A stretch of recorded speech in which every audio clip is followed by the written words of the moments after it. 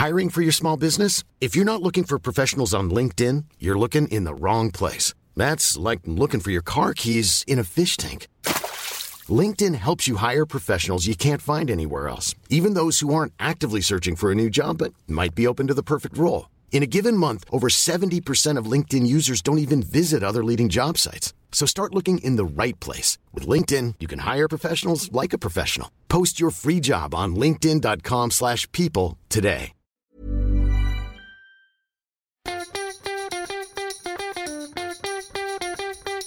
From Barangaroo Studios, the AusBiz COB is the key stuff you need to know about the day in business and finance.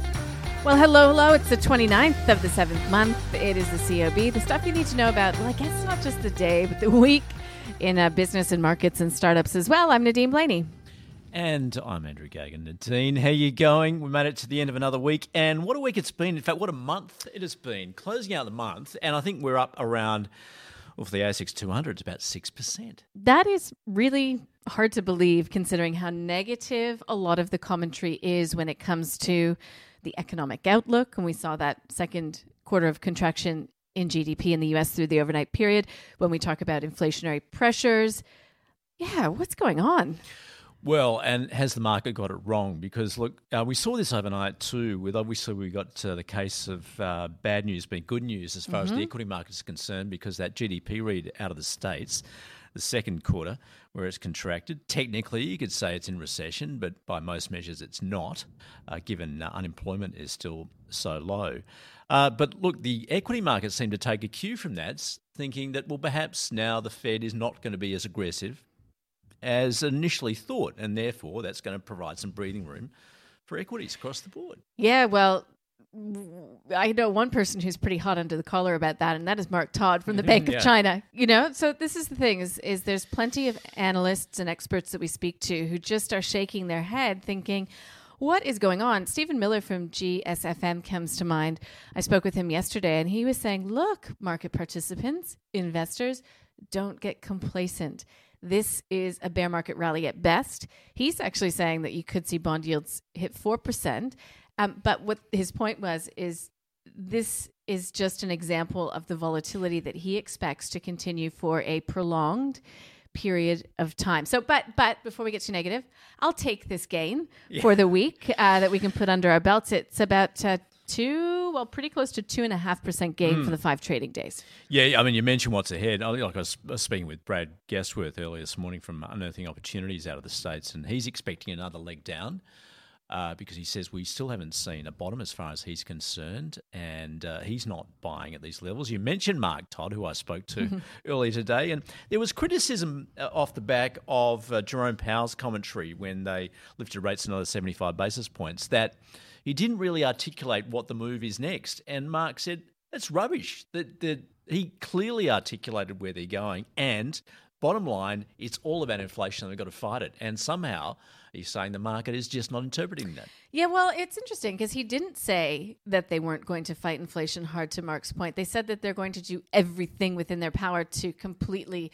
knock it on its head. What he actually said was they won't be providing forward guidance going forward, which does, I think, also introduce another element of uncertainty into markets because the Fed has been very, very good at communicating what is to come.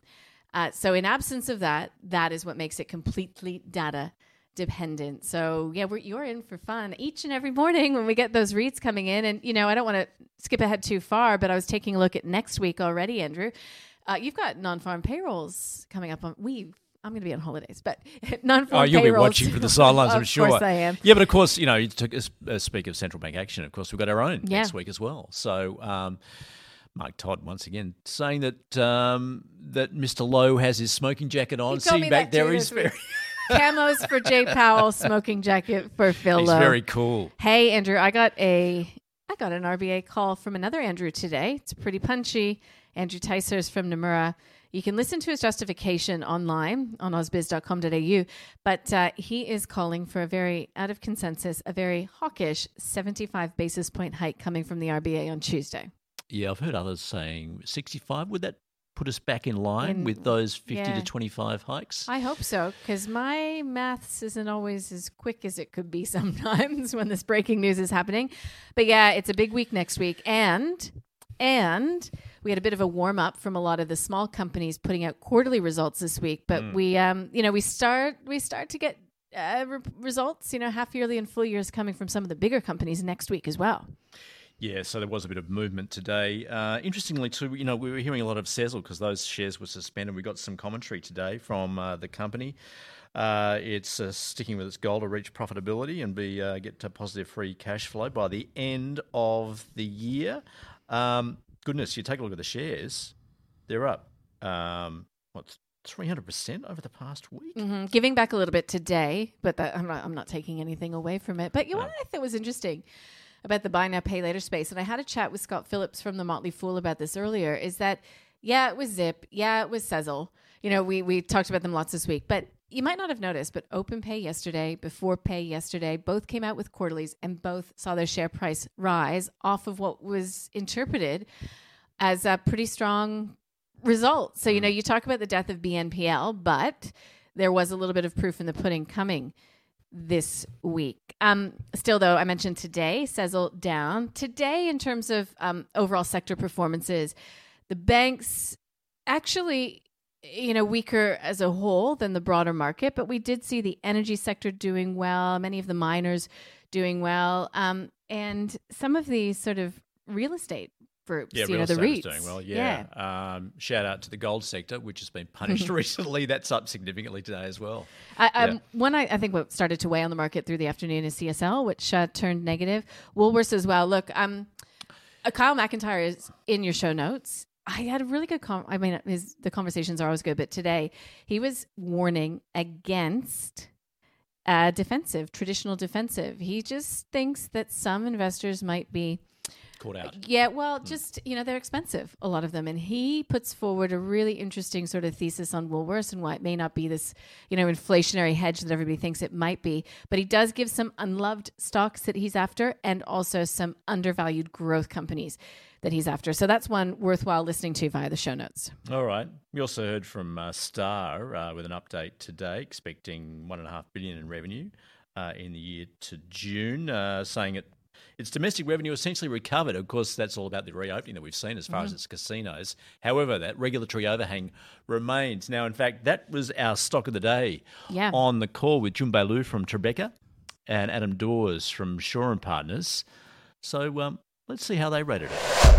I do like this company. It's mainly an asset play. The valuation is so stark. It's a bit like the Crown that we invested in a year ago and then got taken out. So Star is sitting at that valuation below where Crown was taken out. So there's a lot of value sitting in there, and the trading update is actually really good. So their gaming revenue is now already back to pre-COVID level now. Slot is 10% before pre-COVID. So things are going really well in the areas where they opened up. But clearly, Crown hasn't got their license, and they will open in August, in the Sydney. That might see things slow down somewhat, but still, it's really just table. But still, I think that reopening thematic for this company is definitely coming through. Doesn't really have any senior executive, and because of all these issues, and they all stepped down, and we don't know who the next person will be. And there's a lot of uncertainty. That's why it is trading at where it is. A lot of value in its assets, and to me, it's a breakup asset play. It's more longer term for investors who want to be involved with this one. It is deep value investment, and it might, share price may not do much for the time being, even though the earnings actually improving. But it's an asset that's not going to stay at this price for very long. Yeah, I'm going to take a little bit of a different view because they've still got to get their license approved, so that's a big overshadow of the stock. Now, obviously, there's lots of headwinds that are going on before that, but getting the license approved is a big thing. But that, yes, is one of the issues. They did say that their Queen's Wharf integrated resort in Brisbane is running over budget, will open later than planned, and basically they've said it's cost overruns. So the cost overrun is about 10% higher than prior guidance of $2.6 billion. So potentially they've said shortages, supply chain, all the usual things that a company will come out, bottlenecks, and even blamed COVID. So there's lots of things that need to go right for the stock to move higher. So I'm going to say it's a hold. All right, so the dream team not getting along there. Well, not totally seeing eye to eye, I suppose we can say. Look, we've sort of detailed what's on next week. It's RBA, it's jobs. We get PMIs here and around the world, including China, which will be interesting, manufacturing and services. And we'll start to be speaking with more and more CEOs in relation to reporting season. But Andrew, it's a Friday. We've got the last call on now, ish. We better get going.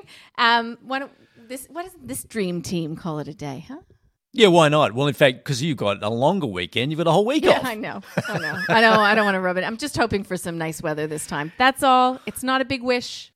Just want to see a bit of blue sky. Let's see if WA can deliver. Oh, fantastic. You're going to God's country. Nadine, enjoy, and everyone have a great weekend. Thank you.